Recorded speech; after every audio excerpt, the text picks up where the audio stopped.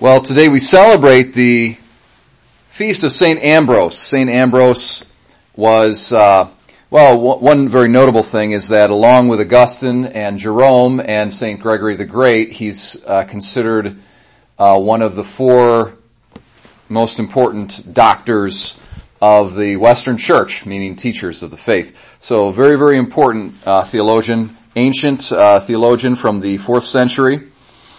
And some notable thing about him is he was the Bishop of Milan in northern Italy, and upon the death of the Bishop of Milan, and they had to choose his successor, they had to elect another bishop, he was only a catechumen. He wasn't even baptized. But the catechumenate at that time was lengthy. It was probably 3, 4, 5 years long of a process. Okay, so he was someone who was very much known by everybody because even though he was a catechumen, he had been part of the church community for a long time, and he was renowned for learning and good sense and moral integrity.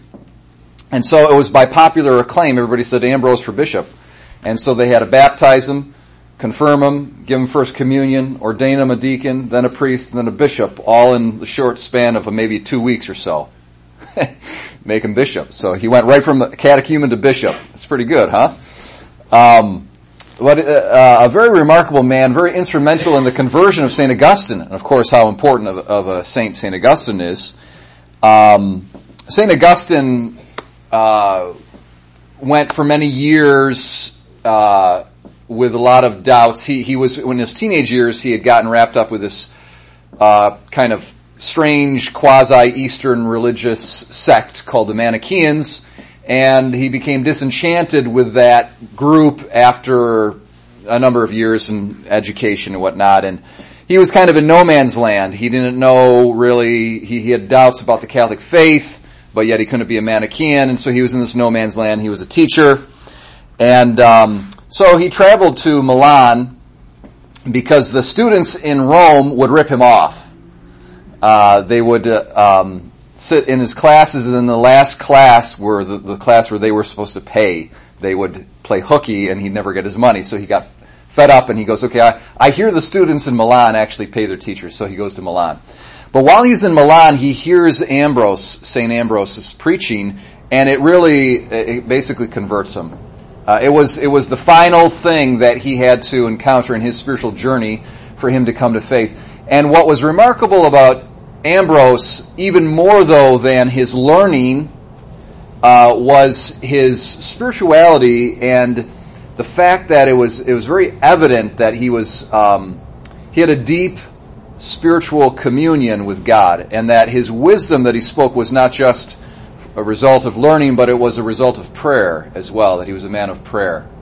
And St. Augustine would go to his door, to St. Ambrose's door, and kind of like get into his office basically, and he'd allow this to happen. I don't know, I can't imagine a bishop doing this today, but people would line up outside of his door, and Ambrose was in his study, and he was trying to study.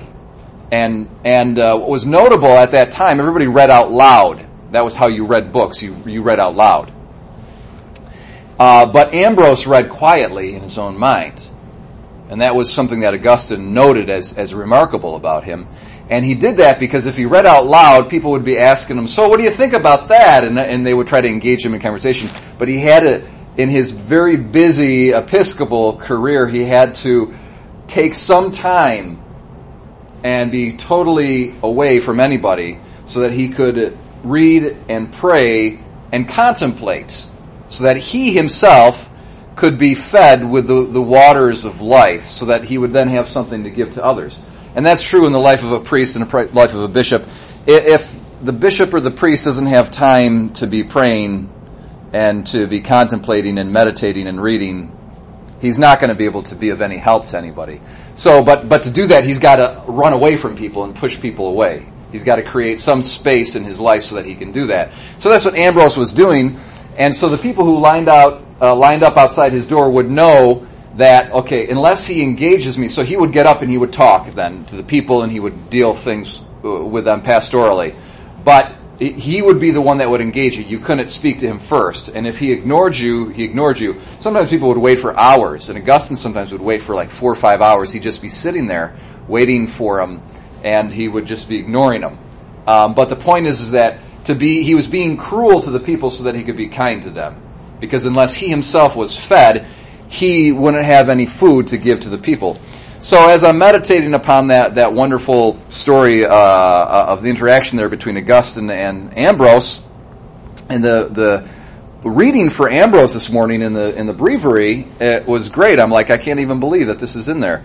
So this is Ambrose. This is from one of his homilies. This is Ambrose speaking. He says, "The rivers have lifted up their voice." It's a quote from the Psalm. "These are the rivers flowing from the heart of the man who is given drink by Christ and who receives from the Spirit of God. When these rivers overflow with the grace of the Spirit, they lift up their voice. There is also a stream which flows down on God's saints like a torrent. There is also a rushing river, giving joy to the heart that is at peace and makes for peace.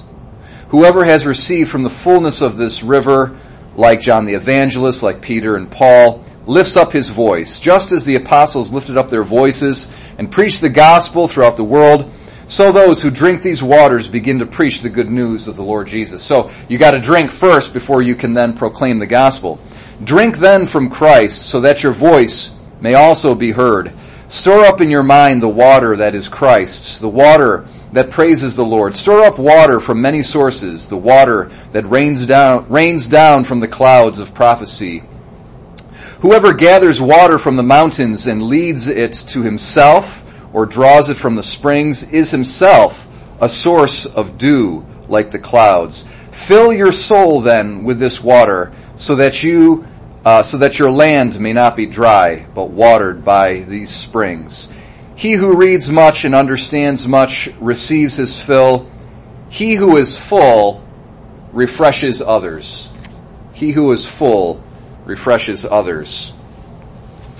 And so today, when we hear Christ our Lord in our gospel talking about this yoke that we are to take upon ourselves to learn from him, to find rest for ourselves, to find that peace of Christ, it's a reminder of the importance of prayer, and that unless we spend time in prayer, drinking in the waters of the Lord, and enjoying and experiencing and knowing in an intimate way his peace, we won't be able to give that peace to others. We won't be able to have that life to be able to give to others.